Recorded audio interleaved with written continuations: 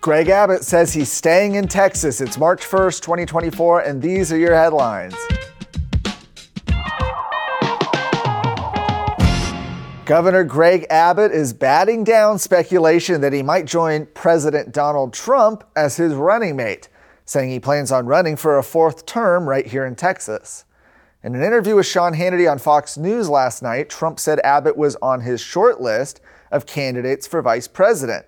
He said he's a spectacular man. I was honored when I got his endorsement. He said this, by the way, with Abbott sitting right beside him during the interview. Maybe an awkward position for the governor, I think. He said he's done a great job. Certainly he would be somebody that I would very much consider, so he's on the list.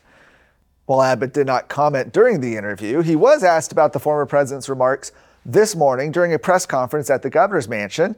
He said, obviously it's very nice to say, but I think you all know that my focus is entirely on the state of Texas, adding that he would be seeking re-election to a fourth term in 2026. He said, my commitment is to Texas and I'm staying in Texas. Though it is not uncommon, of course, in politics to downplay future possibilities, should Abbott run and win another 4 years in office, he would become the state's longest-serving governor, surpassing his predecessor Rick Perry's 14 years. Attorney General Ken Paxton has sued now 2 more school districts, both Denison and Castleberry ISDs, for using official resources for illegal electioneering purposes.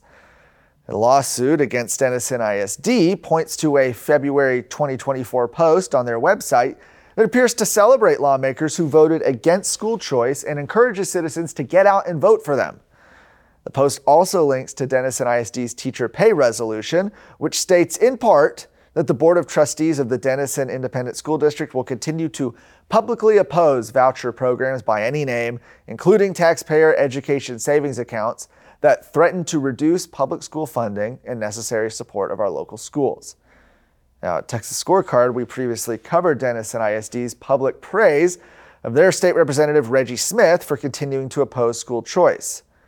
The lawsuit against Castleberry ISD, meanwhile, references an email from February 18th sent by the president of the Castleberry School Retirees Association, Linda Galvin, to the superintendent of the schools of the Castleberry ISD, Renee Smith Faulkner. The email says, in part, that this Tuesday, early voting in the primary elections begins, that we have 13 days left to save education in Texas. Early voting is over on March 1st. Election day is March 5th.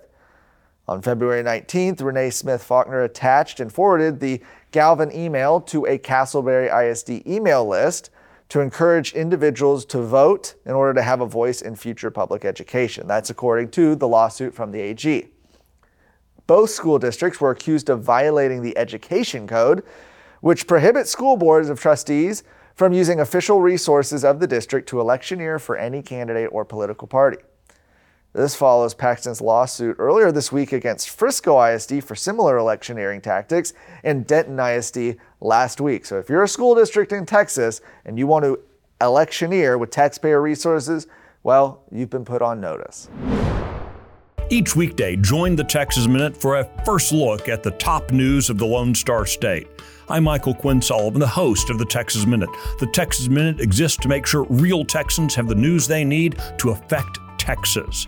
You can find the Texas Minute at TexasScorecard.com or everywhere you listen to podcasts.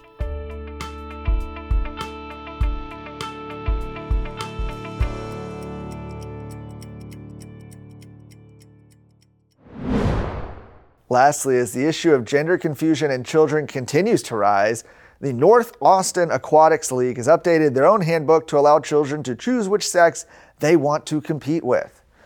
Earlier this week, the group changed its rules from mandating that swimmers compete with the same sex to allowing biological boys to compete with girls if they identify with the female sex. It says swimmers shall compete in one of 2 competition categories, male or female. With regard to gender-diverse athletes and in keeping with the statement of purpose of the NAAL, the group will follow the USA swimming policy for gender-diverse minor athletes that is in effect as of February 1st of the current year. That's according to the updated handbook. Now, the NAAL changed the terms in accordance with the USA swimming policy for gender-diverse minor athletes. The policy states a minor transgender athlete member of a swim club should be allowed to participate in accordance with his, her, their, etc. gender identity, irrespective of the sex listed on the athlete's birth certificate or other records, and regardless of whether the athlete has undergone any medical procedure. This means an athlete who is biologically female but identifies as a boy should be allowed to participate in men's events, and an athlete who is biologically male but identifies as a girl or woman should be allowed to participate in women's events. The USA swimming policy also recommends that a gender-confused athlete should be allowed to use the locker rooms, changing facilities, restrooms that are consistent with their gender identity, whichever one they want, as well as being able to share a hotel room with the gender they identify with. For more of today's stories, go to TexasScorecard.com.